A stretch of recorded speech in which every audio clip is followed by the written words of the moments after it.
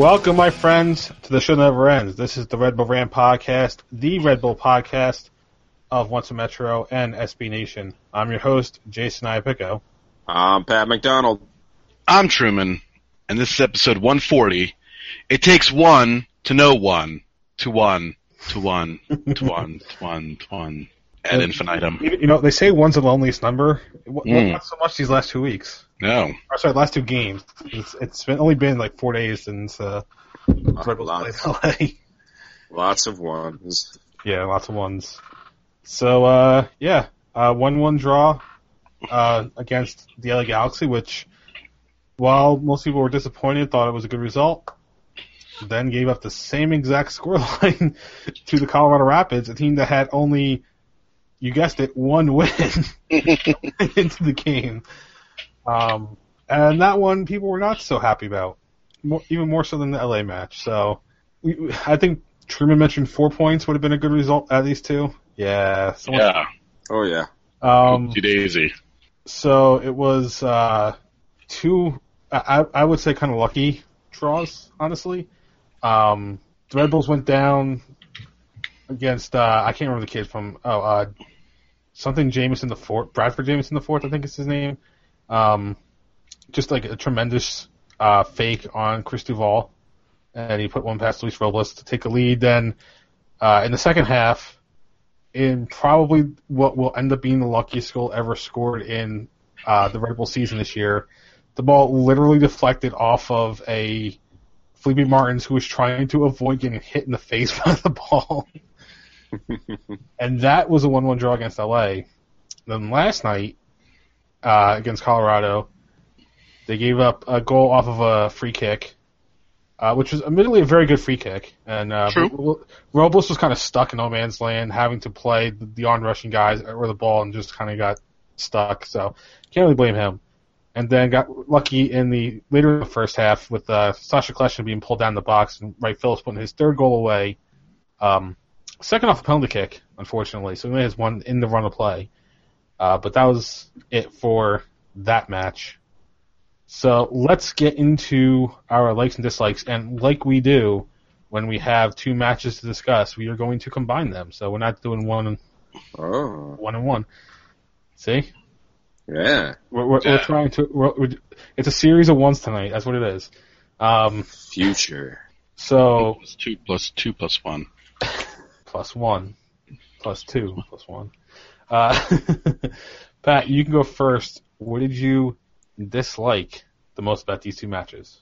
Lost opportunities, and specifically when it comes into the offensive zone. I mean, there are a number in both matches. The Red Bulls created chances. I mean, maybe not nearly as many we wanted to, but they were there, and they were there for the taking, but they just could not convert. Now, I mean, I think one of the reasons we were a little more positive out of LA is because the chances were denied by some stellar goalkeeping by Jaime Pinedo.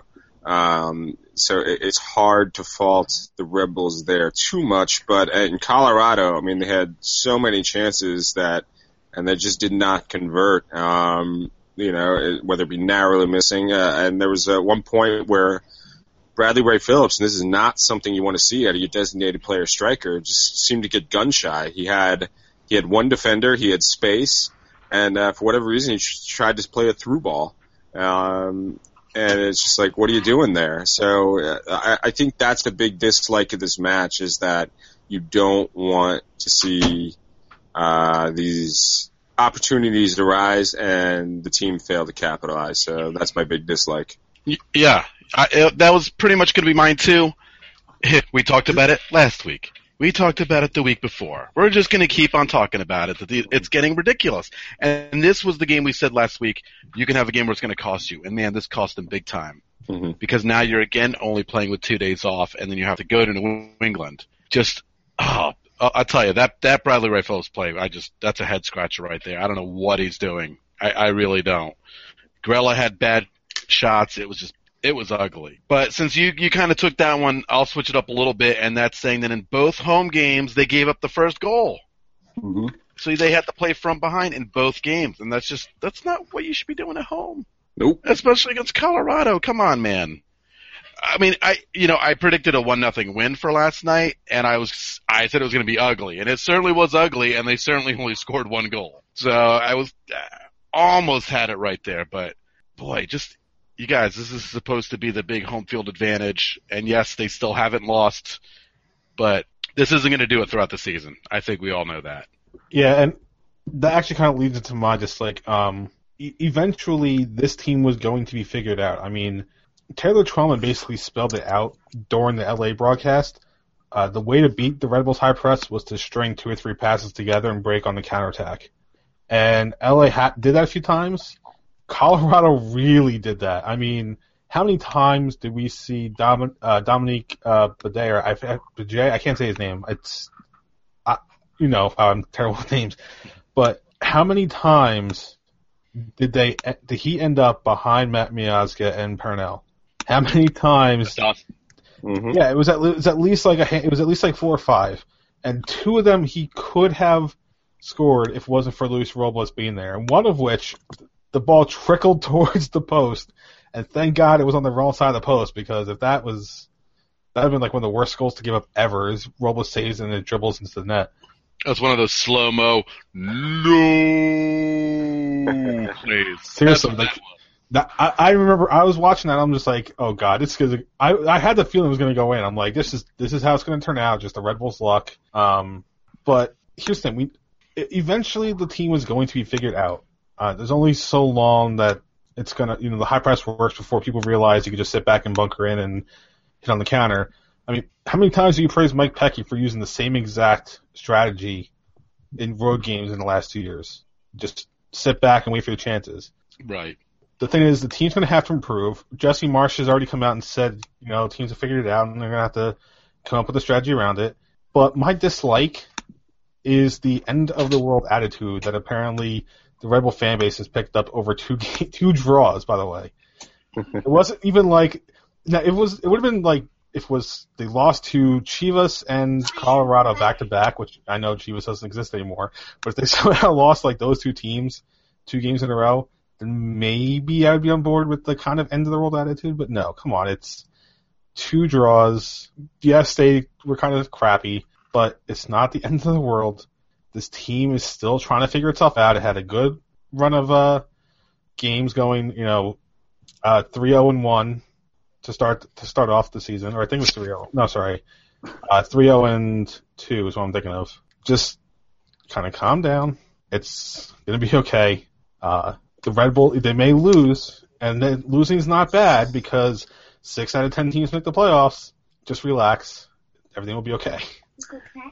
Yeah, and I think that kind of almost boils into my like a little bit, is that this team is, so I mean, I guess I might as well just say it, is that this team still isn't undefeated. And if anybody read the article that was on MLSsoccer.com the other day, it's that teams to start the season 6 games undefeated, they make the playoffs.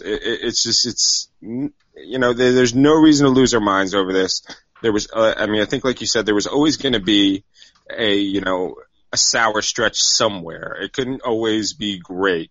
And this team still is very good, and their chances will come. I don't believe Bradley Ray Phillips has suddenly forgotten how to score goals. It'll come. It just might take some time. Yeah, and actually, little mini dislike about Ray Phillips. I know people are upset because he hasn't been scoring in the run of play, but Marsh has asked him to take on a different role in this team, which means that other people have to step up and provide for him when he is not the playmaker. And so far, the Red Bulls haven't done that.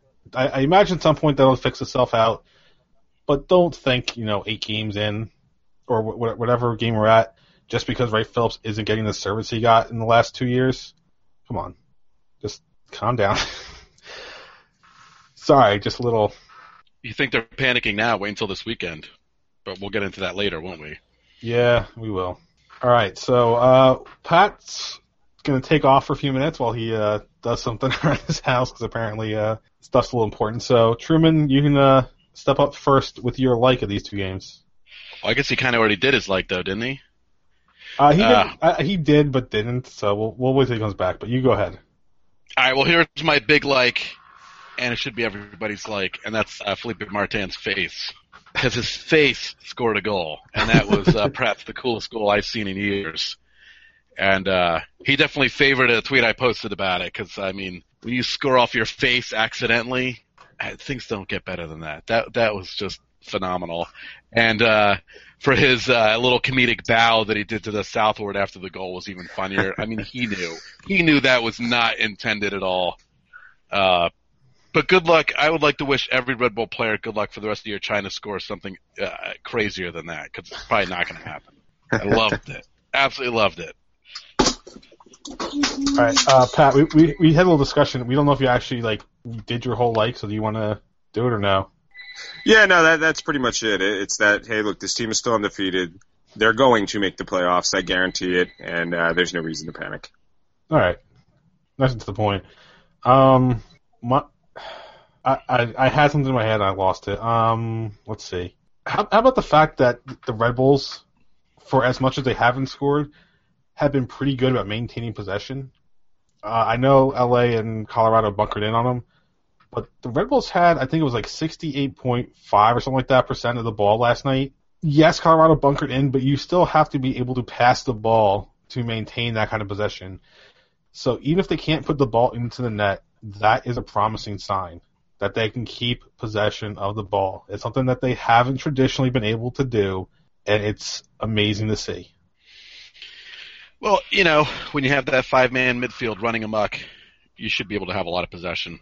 True, but they are having it. That's the key, because how many times we say with Rafa Marquez, with Henry, with Tim Cahill, they should be doing a lot better, but they weren't. We have guys in here who at least seem to be gelling and are doing what they need to do, at least to keep possession. Finishing could obviously be better, but at least we're holding on to the ball and getting some chances. Yeah, and the midfield is still creating havoc, that's for sure. I don't think the midfield has really lost its way in that. Like we said, like we've just previously discussed, it's just finishing in the final third, just getting that final pass, and putting in the back of the net. But it's still a lot of creativity going on, and again, it's still going to take a little bit longer to gel. Yeah. And I think it might take one more player at some point in the summer. Yeah, I'm not so sure about that, but I want to give it some time before I make that kind of claim. So, hey, Ronaldinho's coming to MLS. Maybe we can get him. We need more fat guys on the team. All right, so predictions. I didn't fill in the workbook I have for last night's game, actually, so I don't have complete up-to-date. But before last night's game, so I have this right? Yes, okay. So before last night's game, Truman was still in first, I was still in second, Robert Celentano, and Let's Play FIFA. Me playing the video game, we're still in third.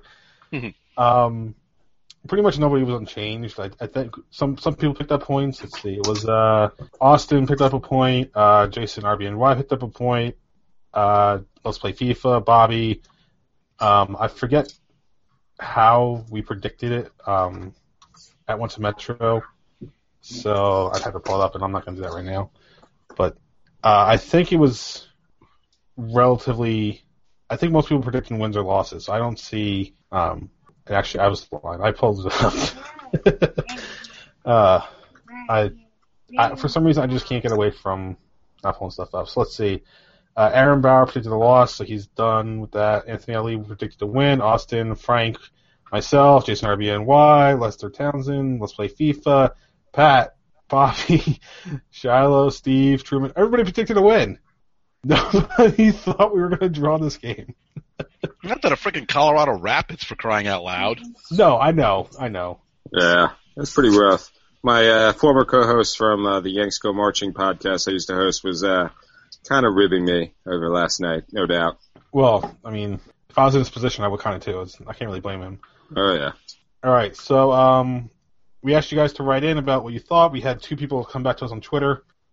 First one, at gods_of_soccer, says, happy to be unbeaten, deflated with 2 draws in our homestand, should be sitting at the top of MLS. Instead, we're treading water. Truthiness. And then Juan Carlos Gutierrez, who is at JAG Wolverine. Glad they didn't lose, but lost opportunities. Hopefully it won't hurt them in the future. It More won't. truthiness. It won't. I mean, yeah, it does hurt, but well, depending on what you see that future being. But if it's playoffs, it won't hurt. If you're talking about seeding, though, that could be. It could play into that. But like I said, with 6 of 10 teams making the playoffs, a draw here is not really going to hurt. I mean, how many years has Bruce Arena's attitude been? Get through the first 2-3 months of the season and then turn it on because he knows it's all he needs to make the playoffs, right? And it worked out pretty well for LA. So, all right. With that, we are going to take a quick break. When we come back, we're going to have on with us from the Bent Musket, Jake Catanese. We'll be back with more Red Bull Rant right after this. Hello, this is Aaron Bauer here for your NYRB2 update for Red Bull Rant. The USL reserve side suffered its second straight defeat this past Saturday against the Rochester Rhinos, who were buoyed by the fact that it was their home opener. The 2-0 loss meant that NYRB2 has not won a game since their April 4th victory over Toronto FC 2. And in the past 4 games, that means NYRB2 is 0-1-3. The team currently sits in 8th place in the Eastern Conference, 2 points out of a playoff spot. The next test for the USL squad will be on Sunday, May 3rd, against the Pittsburgh Riverhounds at Red Bull Arena. It will be the next to last game at Red Bull Arena. Fans will have one last chance on Saturday, May 9th to check out NYRB2 before they head to the Baker Field Complex in Manhattan. This Sunday's match will take place at 2 p.m. and tickets can be bought online or at the box office. The final match at Red Bull Arena for NYRB2 will take place on Saturday, May 9th against the Harrisburg City Islanders. Like this Sunday's clash against Pittsburgh, the match against Harrisburg City will take place at 2 p.m. As always, go Red Bulls. Welcome back to Red Bull Rant. We want to welcome onto the show from the Bent Musket, returning guest. He was on with us a few times last year, Jake Catanese. Jake, welcome back to the show. Thank you guys for having me. I'm glad that I'm still welcome on this program despite what happened last November to the Red Bulls. You know what? Now he's off the show. Nice talking to you, Jake. No. He's not off the show, and here's why. Because when we posted the, I guess it was, I don't remember if it was the first or second episode during that New England series. Right. We had the title, Jermaine Jones is a piece of shit. Oh, I remember this. Jake came to our defense on SB Nation saying, look at the summary of the page, Truman got mad. So because of that, I did. He's good.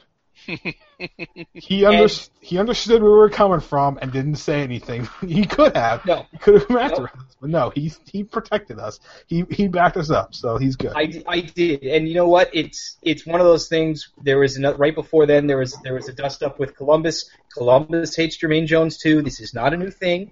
We all understand it. But Jermaine Jones is still my guy, and I still love him. And if he was on your team, you would love him just as much and be on the opposite end of it. So I completely understand. Well, there you go. I didn't like Rafa Marquez either. That's a separate.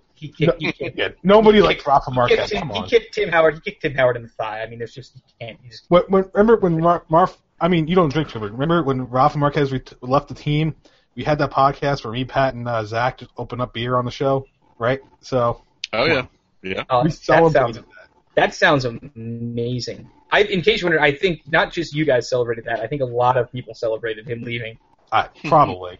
I can't imagine very many people weren't happy to see him go. All right, so let's get into it. Yeah, I actually should look up the Revolution record. That'd probably help. I know you guys. Let me tell you, Jay. Let me tell you what their record is. Oh, you don't know this off the top of your head? 4-0-2, I think. Well, you can't. I'm sorry, 4-2-2. Currently on a 4-0-2 run is what I meant. Yeah, remember those first two games? Those first two games that they didn't score at all. I don't want to remember those games because they were bad, and I was in Yankee Stadium for the second one. So no, I don't want to remember that. But if you guys are going to bring it up, to be fair, I am. I'm trying to be fair because I'm bringing it up. No, that's fine. That's fine. You know, slow start, and the question was going to be, what happened? I think it's a twofold thing. The Revolution started getting healthier, and they started playing at home. And when you have both of those things going on, generally you're going to play better. There is a 0-0 draw at home to the Montreal Impact, maybe not the best result, but you try playing a game on 12-hour wind on turf, it's usually not a good idea, and you usually have one of those games in Gillette every spring or so. So the big difference in, I would say, the last 2 wins in particular has been, I guess, sort of the reemergence of sort of the width for the Revolution. Chris Tierney missed a couple of games. He's back. He's crossing the ball into the box. London Woodbury, kind of off the FC Dallas scrap heap, makes the club out of training camp, starts back-to-back games at right back, and now suddenly the Revolution have someone just as good at crossing on that side of the field. There's a much better balance to the attack than there was at the beginning of the year, and you're starting to get bodies back in the lineup. Jermaine Jones filled in defensively at center back. Jose Gonzalez expected to be back sooner rather than later. Juan Agudelo, Charlie Davies, Teal Bunbury all had their first game starting in the same lineup in a 4-0 win over Real Salt Lake, a very depleted Real Salt Lake team. But the last few games has been a really good stretch for New England, both offensively and defensively. Now, you mentioned a name in there, Juan Agudelo, a name that the Red Bulls fans know really well. Yes. He spent, I think it was like half a year trying to find some place to play that was in England but would not give, he was trying to play in England, but they wouldn't give him a visa, so he's trying to find somewhere else. Now he's back with you guys and seems to be hitting his form. What is the general sense about him going forward with the Revolution? Well, I think 2 years ago when we actually traded for him from Chivas USA, and he was a revelation in the attack. He seemed to be sort of one of the final pieces to get the Revolution's offense going that particular year. Last year, similar situation, mid-season acquisition, they get Jermaine Jones. Sort of solidifies the midfield, adds a defensive presence and a bite to that aspect. And now the team, instead of going, now they've made the playoffs, now they make the jump to MLS Cup. Now Agudelo gets a full preseason, gets to get himself healthy, gets a call up to the national team, and scores a goal for the first time in however many years it's been. So that was great. I think the biggest thing for Juan right now is just getting comfortable. It's sort of alternating right now between left wing and striker, but Davies has been doing such a good job at the hold-up part up top that Agudelo gets a little bit more freedom to roam around and cause trouble on the wings. Teal Bunbury is strike partner. They can switch and wreak havoc depending on what the matchups are. It's really going to be something that's going to give not only the Revolution balance as far as the right and left side of the field and stretching the field, being able to have the fullbacks overlapping, have the wingers come in, or the fullbacks pinch in and support. And most importantly, it's going to open up space at some point for Lee Nguyen to start breaking out and causing significant problems for teams going forward, because you can't just focus on Agudelo or Nguyen or Bunbury or Davies. It's going to be a total team effort that are going to give a lot of teams, particularly I think in the Eastern Conference, a lot of trouble down the road. So since this team is obviously going to go undefeated for us the year, because you just, I think, named every player I've ever heard of on the team. Pretty close to it, yeah. Do you think there's maybe one huge weakness on the team right now? Right now, going into the season, it was not a very deep team at center back. Yes, Jermaine Jones has filled in. Andrew Farrell has moved over, so he's playing center back. But Darius Barnes is now arguably out for the year. He has, I believe, a meniscus injury. He had surgery on that. So he's very much doubtful for anything aside from the playoffs, I would assume, at this point. So right now, you're probably looking at Jermaine Jones or London Woodbury are arguably your third and fourth string center backs. And that's not a bad thing, but certainly you right now need Woodbury probably on the right flank defensively, and you want to move Jermaine Jones into the midfield because that's still his best position. So it's not so much a weakness, but it is an area now with the Barnes injury that does need to be addressed even more than it already did going into this season.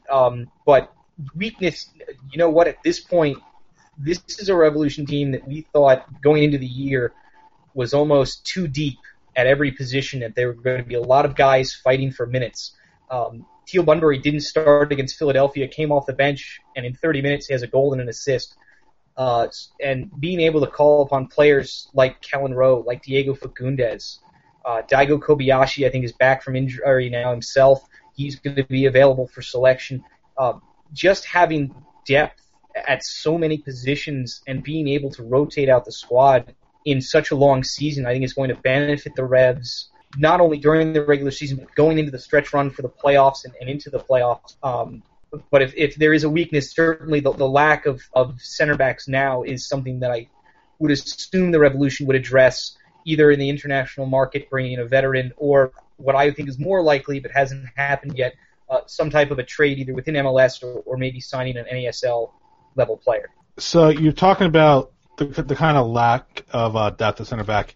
The Red Bulls have been employing a high-pressure style of play so far this year, and up until the last two matches against LA and LA and Colorado, teams haven't been able to really break that. And it kind of beating the high pressure kind of starts with the defense because they have to be able to control the ball and put some passes together.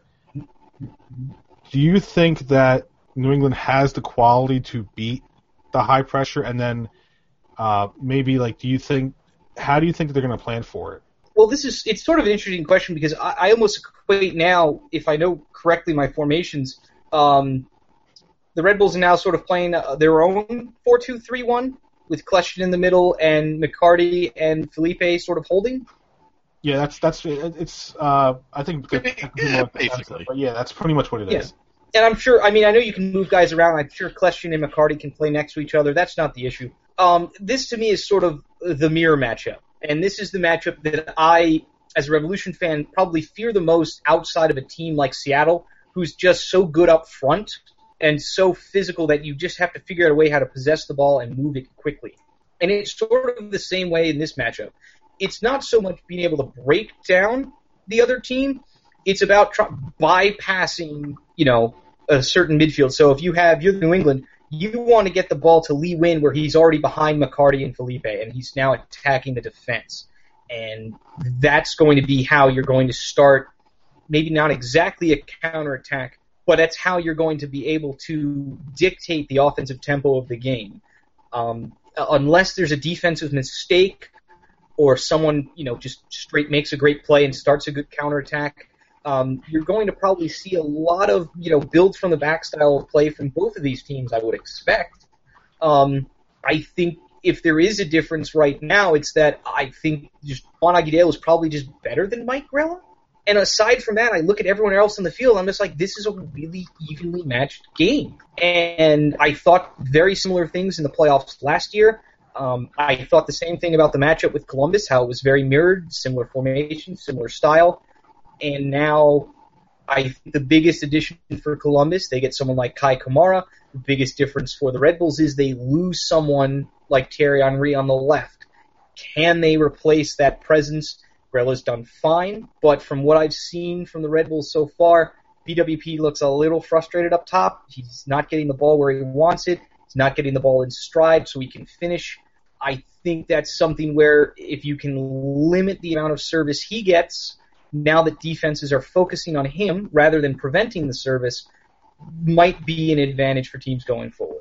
So he got the ball where he wanted to, and he passed it off. I'm sorry, Jay, I just wanted to say that really quick. He got the ball on the finishing side to just not shoot, so there is also that. Go ahead, Jay, sorry. That's a separate thing. I can't fix that. I'm just saying. So you mentioned the matchup with Mike Grella, and I don't blame you for maybe not knowing this since obviously you're not a Rebels fan, but Marsh has kind of interchanged Mike Grella and Sal Zizzo. I think they pretty much swapped starts since the beginning of the year. I don't know how much you've seen of Zizzo, but if you can, who do you think would be the better matchup for Agudelo? And then I guess in the flip side would be who's the better matchup for the Red Bulls? If I in this particular matchup, I would probably want the speed. So I assume that would be Zizzo, but I haven't seen enough of him. I guess I'm going back. Was he with Kansas City last? Yes, he was. And Zizzo is faster than Grella. Okay, I would probably prefer the speed, but you also, I think, the better advantage, I think, is always going to be Lloyd Sam on Chris Tierney anyway. So I think you're going to sort of be overloaded to the right side, the Red Bulls' red side when you're attacking anyway. In that particular sense, and I know Lloyd Sam, I think, gave us fits throughout the playoffs, and I always like watching him. Very similar Bunbury on the opposite side as well. More of I guess what you call a target winger. Someone from MLS Soccer coined that last year. But I really enjoy watching the Red Bulls play a lot more now because they're so good in the midfield. It's just disgusting how Sasha Kljestan just came onto that team and just like, oh, I'm playing next to Dax McCarty. This is going to be so much fun for us and so miserable for everyone else. And when that signing had been rumored forever, either Kljestan was going to the Galaxy or the Red Bulls, and I knew I'm like, I'm going to regret this so much. Not because Kljestan's just not naturally good at soccer, he is, but when you have two guys like Dax and Sasha just playing next to each other, they just make so many good decisions, and it's so difficult to force them into mistakes to start counterattacks that it's a defensive nightmare for everyone. And I think if the Revolution are going to win this game, they're going to have to figure out a way how to attack the center of the midfield. I don't think they can just win by sending crosses into the box like they have been doing, and getting the success that they've had the last couple of weeks. They're really going to have to break down the defense, get multiple chances, force Luis Robles into a save, maybe give up a rebound. Poor Jeff Antonella is still having nightmares over the 9 saves he made, and he still let 4 goals by him for RSL. And I thought he was magnificent last weekend. We'll have to see. I think it's going to be a great game. It usually is. But I'm still the one matchup that I still think that the Revolution have gotten better at from last year is I would say the left wing position, and that's the one position with Thierry Henry retiring that I think the Red Bulls have downgraded at. All right, so before we're going to finish up with the prediction, before that, you talk about Thierry Henry. Well, he's gone. Tim Cahill, he's gone. It's not a big name team anymore. So going into this game, who's the one player that you think the New England Revolution really need to shut down? The obvious answer is Bradley Wright Phillips, but I think he sort of shuts himself down sometimes. I watched him. He seemed very frustrated against Colorado when I saw him. He went down in the box right before that PK. I was hoping the disciplinary committee would fine him for that, but they didn't. But that's just me being a blatant homer, and I can't stand that stuff. But the easy answer for me is always going to be Lloyd Sam. I think that's a very difficult matchup for Chris Tierney defensively. It sort of pins him back a little bit more. He can't go up in the attack. If he does, someone else is going to have to cover, whether it's Jones or Scott Caldwell, Andy Dorman, whoever is roaming around in the holding spot for the Revolution midfield. And he can do everything from that position. He can take you on. He can send it across. He can give it back to Kljestan or McCarty in the middle of the field. And I think if the Revolution are able to contain what I know he can do, Lloyd Sam on the right flank, I think that'll set up the Revs going forward. Aside from that, I think you just have to figure out a way. Someone's going to have to either make a mistake or a good play. And then I hate to say it's cliched to say that soccer comes down to those little things, but against two teams like this that I think are very evenly matched still, that's usually going to be the difference. Yeah, I can't really blame you for that. I mean, I wrote after the LA match that all good teams need to have luck at some point, and that game was Felipe Martin's face being in the right place at the right time. All right, before we let you go, because we have to keep this one relatively short tonight, unfortunately. That's fine. And this is something we're doing this year, your scoreline prediction for the matchup on Saturday. I'm going to go 2-1 New England. I'm going to give Dax McCarty a goal because I can. And I'm going to say this is Lee Wynn's breakout game. I'm going to give him a brace. We've been waiting in New England, hopefully. I hope it's this weekend. If Lee Wynn is playing, which we're not 100% sure on that right now. He wasn't at training yesterday. If he's playing, I think this is his breakout game. If he's not, you probably see someone like Kellen Rowe in the middle, who I'm sure will do fine, at which point the goals probably come from the wingers, Bunbury, Agudelo, maybe Fagundes off the bench. But But if there was ever a game where Lee Nguyen needed to show up and just wreak havoc in the center of the field against a very good team, this would be it. All right. You heard it here. 2-1 loss for the Red Bulls, according to our guest, Jake. Before we let you go, where can people find you and your writing on the internet? All right. You can go to thebentmusket.com on SB Nation. You can check out the All-American Soccer podcast, the First 11 podcast, even though we don't do those nearly as often. Pick up Soccer podcast on the AASP. Hopefully we'll get those going again. I will give massive amounts of credit. If you guys are interested in the Women's World Cup, we have a new writer. Her name is Stephanie Yang. She's covering our Boston Breakers team, the NWSL. She's going to be doing a lot of things for the Women's World Cup. She's amazing. You should read her, all the hot takes for the Women's World Cup and the preparation going into that. She's been on fire this month, and we can't wait for that. And hopefully there'll be some Breakers and Sky Blue FC rivalry posts, maybe.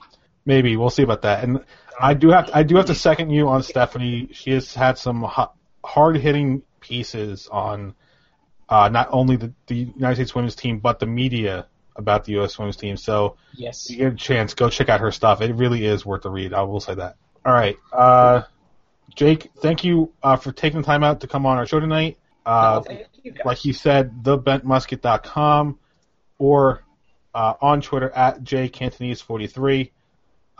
We'll be back with more Red Bull Rant right after this.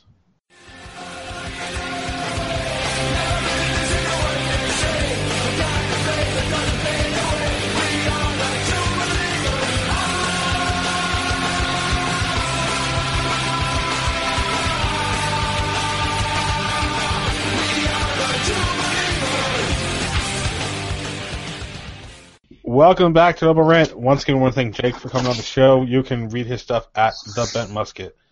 So, New England Revolution in Foxborough this coming Saturday, May 2nd, 7:30 p.m. start time on MSG. I have to say, it's nice to have a Saturday night game for the Red Bulls. I just kind of wish it was in New York.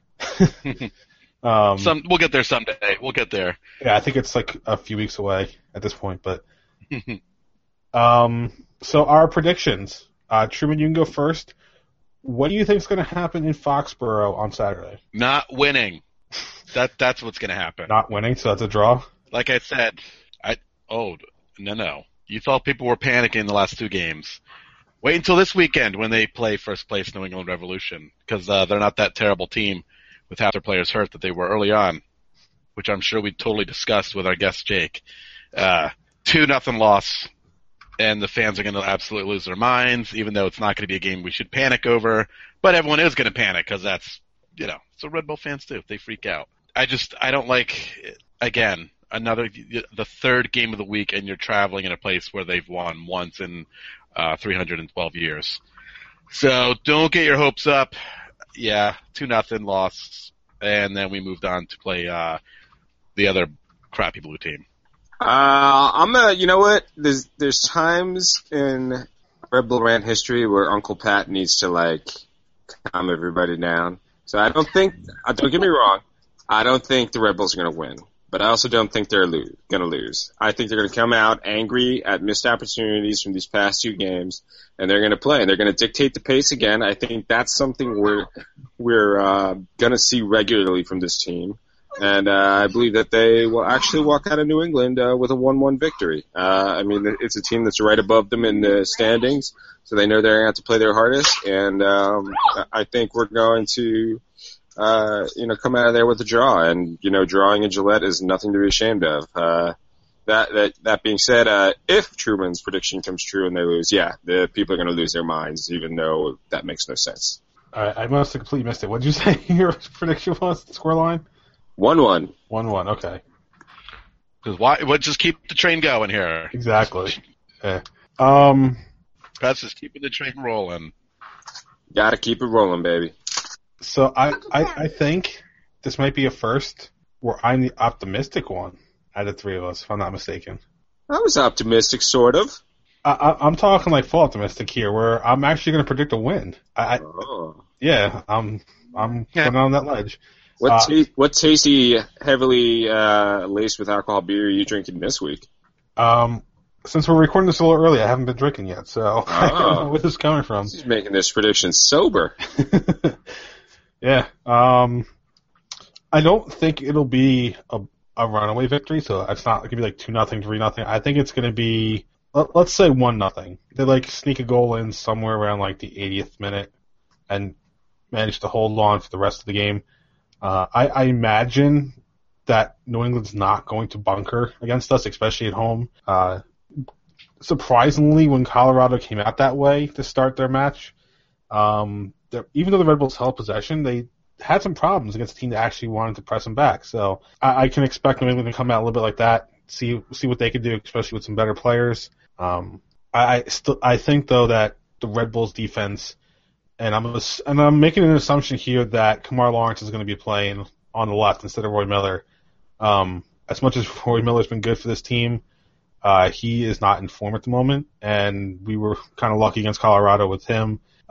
It was early on in the match, I think it was, where he just like completely gave the ball away in the defensive third. Like there's just no reason for it. So I imagine, like Lawrence and Zizzo and some of the guys will come back, and so I see them sneaking out with a 1-0 victory, late goal to steal it, and actually have 2 years in a row where they won at Gillette it is Gillette, sorry.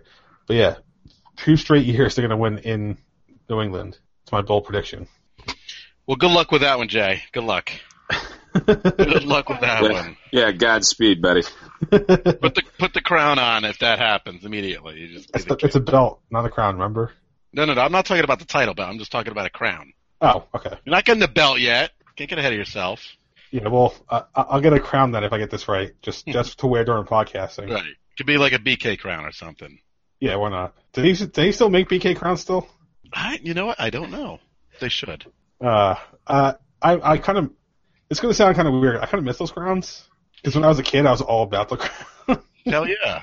So, hey, anybody from Burger King, if you're listening, I'm willing to take one for a little an ad read or two. Just throwing it out there. Hey, Burger King, if you want to give us money, we'll wear them during the show, even though it's an audio show. That's true. Look at Cuckoo Head. Yeah, and if I remember correctly, one Mr. Maeve Martinez said he would join Red Bull Rant if we got a new hat for him. What better hat than a crown? True. Good call. See? I'm thinking ahead here. It's the long con. That's what it is. All right, so some other news that came out this week. It was actually on Tuesday, because why not announce this news the day before Red Bulls game? The Red Bulls, we already knew they were in the International Champions Cup, the preseason tournament that's apparently trying to take itself a little too seriously. They announced the matches that the Red Bulls will be playing. So this is a little wonky, so stay with me here a moment. The Red Bulls will host at Red Bull Arena Chelsea on July 22nd and FC Porto on July 26th. In addition, they will also host a match between ACF Fiorentina and PSG on July 21st. Now, the way this works this year is, in the last 2 years, the ICC was kind of like a single elimination tournament kind of thing. Now it's like a group stage event where it's just whoever has the best record wins. But here's the interesting wrinkle to this. The matches that we just played against San Jose and LA count for our standings in the ICC. What? Booyah! So here's where it gets even more interesting. The tournament rules state that a team gets 3 points for victory. In the event of a draw, the match will immediately go to a shootout. There is no extra time, just a shootout. The winner of a shootout gets 2 points. The loser of a shootout gets 1. Now, since LA and New York played to a 1-1 draw, and MLS does not enforce a shootout, the Red Bulls therefore only earned 1 point from that match, when they could, in theory, have earned 2 if there was a shootout. We was robbed. What is that, hockey rules? Yes, pretty much. So therefore, as of this moment, the New York Red Bulls lead the ICC with 4 points. That ICC Cup's going to look nice against the Emirates next to the Emirates Cup in the trophy case, baby. You know it.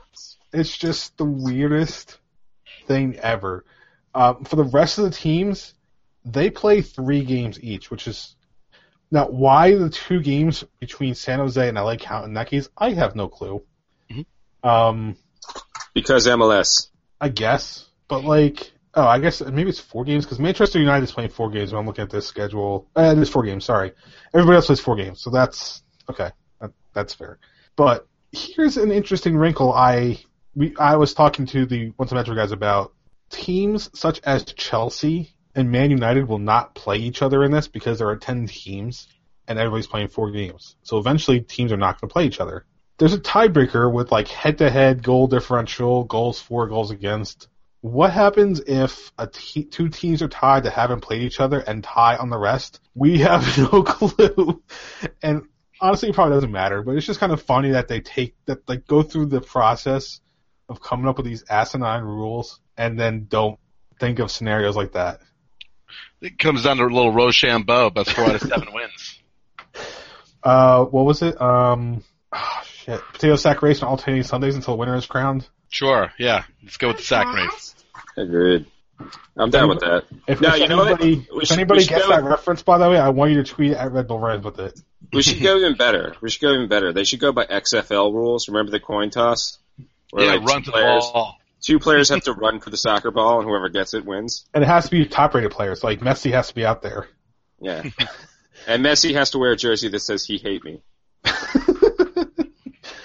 But I don't know if you heard the other interesting wrinkle about the ICC. I hope we're getting to what I want to talk about, Pat. I hope you're going to bring it up. Maybe. I think we might, and I think we might have differing opinions. But the ICC falls at the same time as the quarterfinals of the Open Cup. Oh, the horror! The horror! Oh, no. What are we gonna do when we don't make the quarterfinals of the Open Cup anyway? No! What are we gonna do if it goes against the untelevised tournament that makes no money and nobody watches? What are we gonna do? Well, I have to disagree with you here, Pat, because I think that the Red Bulls should play a game in front of 300 people in an untelevised game that no one cares about, and not playing a game in front of a sold-out stadium where the team stands to make a lot of money. Money! And, you know, I am glad you guys brought this up before I did, because this was definitely on the docket to talk about. 1, chances of Red Bulls advancing in the tournament, slim as always. 2, if they advance, I have the feeling that U.S. Soccer will work with them to arrange a schedule so they can get the game in. 3, don't care what anybody says. You're not going to have an A-plus lineup in the Open Cup. You're not going to have an A-plus lineup in any of these games, even the friendlies. No, not at all. Happen. And people believe that they're like, oh, well, the Red Bulls going to play all their stars. What stars? Who? Who on the Red Bulls are like the casual fan running into that stadium to see? BWP? Dax? By the way, happy birthday, Dax McCarty. You know? Who? They can just play, they can play a mix of A and B guys. It doesn't matter. Sorry, go ahead. No, I was going to say, for these fucking people to yet again throw these shit fits about over friendly matches, which, yeah, they are silly. They mean absolutely nothing. They're not the way you can get into the, the Champions League tournament. But they make money. That's what they're there for. And sorry they're on these certain dates, but, the European teams, like these big teams, they only have a certain amount of time to work with when they come over here. And unfortunately, until MLS is like the Premier League, we're pretty much going to bow to their whims when it comes to schedule. Major League Soccer and these teams will rearrange to accompany this. That's just the way life is. Sorry, you just have to suck it up. And come on, I mean, really, maybe 1 or 2 starters will play 90 minutes in these games, but right. I mean, when is the last time, the Red Bulls trotted out an A-plus lineup at a friendly, played them for the full 90, like as if it was a real game? I mean, even the Emirates Cup, they played scrubs at times, I mean, if you recall, John Rooney made an appearance in the Emirates Cup. So, I mean, it's like people are losing their minds. And like I said, they're not you said it too, they're not making the quarterfinals anyway. So let's all calm down. And you know what? And I've said it in the past, and I've said it before. You want to get people to care about the Open Cup? Fill the stadium. Until you do that, it's not going to matter. I'm sorry. Money talks, you know? Right. It has to be a concerted effort between team, television, U.S. soccer, and everybody to actually make this cup meaningful, like it is the FA Cup and it's all the in Spain and everything else. And it's unfortunately it's just not, and it sucks, but it's just not. My suggestion: if a team of either the Red Bulls or Red Bulls 2 happen to make it to the quarterfinal, and it is it's on that date, doubleheader. ICC ticket includes the U.S. Open Cup. You're not going to get everybody to stay, but maybe 5,000. I mean, what are you talking about? Like in that when that other friendly match takes place, it doesn't involve the Red Bulls. Actually, never mind. They can't do that because those are weeknight games. Never mind. Whatever, do it anyway. Who cares? Maybe convince U.S. Soccer to make that game a Saturday game and doublehead it with the friendly. Is this guy floppy? Next. Let's be merry. We're getting extra commentary, everybody. Yeah. There's I'm sharing the podcast with a niece and a nephew right now. That guy's G.I. Joe Killer Man. Anyway, basically, wrapping up the Open Cup, I am fully for New York Red Bull 2 going for the Open Cup win. Yes, thank you. Oh, jeez. There was only one down here 5 minutes ago. Now there's two. It's chaos. And you knew you were doing something, so they had to come down and bother you. It's how it works. I was saying to these guys before we got on the air that I was trying to take a nap because I work very, very, very early, and and it's as soon as I started falling asleep, it's like bang, bang, clang, and it's like okay, all right, this isn't happening. But they happen to be here because my brother just had another child, so they're here. So yes, that's a race car. Of course. All right. I'm gonna mute this. You guys continue to talk. Well, I think we're good now. Actually, if I'm not mistaken, I don't think there's anything else on the agenda. I guess there's stuff for me to talk about. Oh, here we go. There we go. Sorry, we're going off book here now. All right, Truman, what's up? Good. Listen, last week I brought you TFC as the god awful team of the week. Oh, I forgot about that. I got to start Philadelphia. Agenda. Sorry about that. I got to start putting that in the agenda from now on. The Philadelphia Union are. I'm sorry, Rich, but they are in the crosshairs, and he saw it coming. Now they didn't suffer the worst loss of last week. I believe that was Real Salt Lake getting whipped by New England 4-0. But wow, is Philadelphia's goalkeeper god awful? If you saw the goals that he gave up, it was like me out there playing goal. I might have done a better job, and I am terrible because it was awful. And he had the little Peter Cech foamy hat, so he was like the complete opposite of Peter Cech. He had the hat, but he was just really, really bad. And they got absolutely embarrassed by Columbus, who no one should be embarrassed by because it's the Columbus Crew. I don't care what the record is. Come on, you're just going to embarrassed by a team in yellow. So. I'm sorry, Rich. I'm not sorry for the rest of the Philadelphia fans because the rest of you can all burn.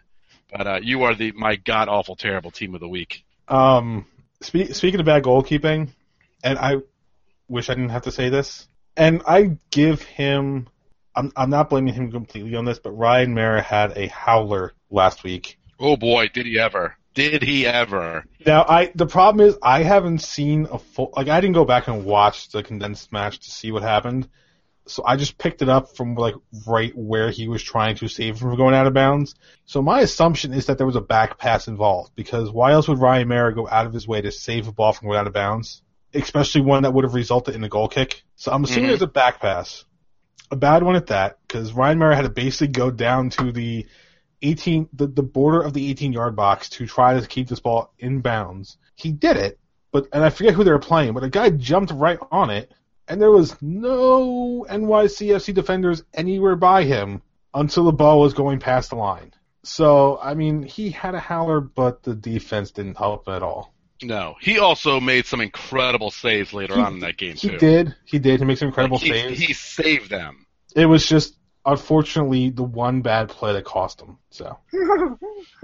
No, they're not good. That's plain and simple. All right. Anything else to add before we get out of here? Yeah, I guess we might as well talk CCL. I guess it's time to practice the tired old mantra of MLS. Wait till next year. You know.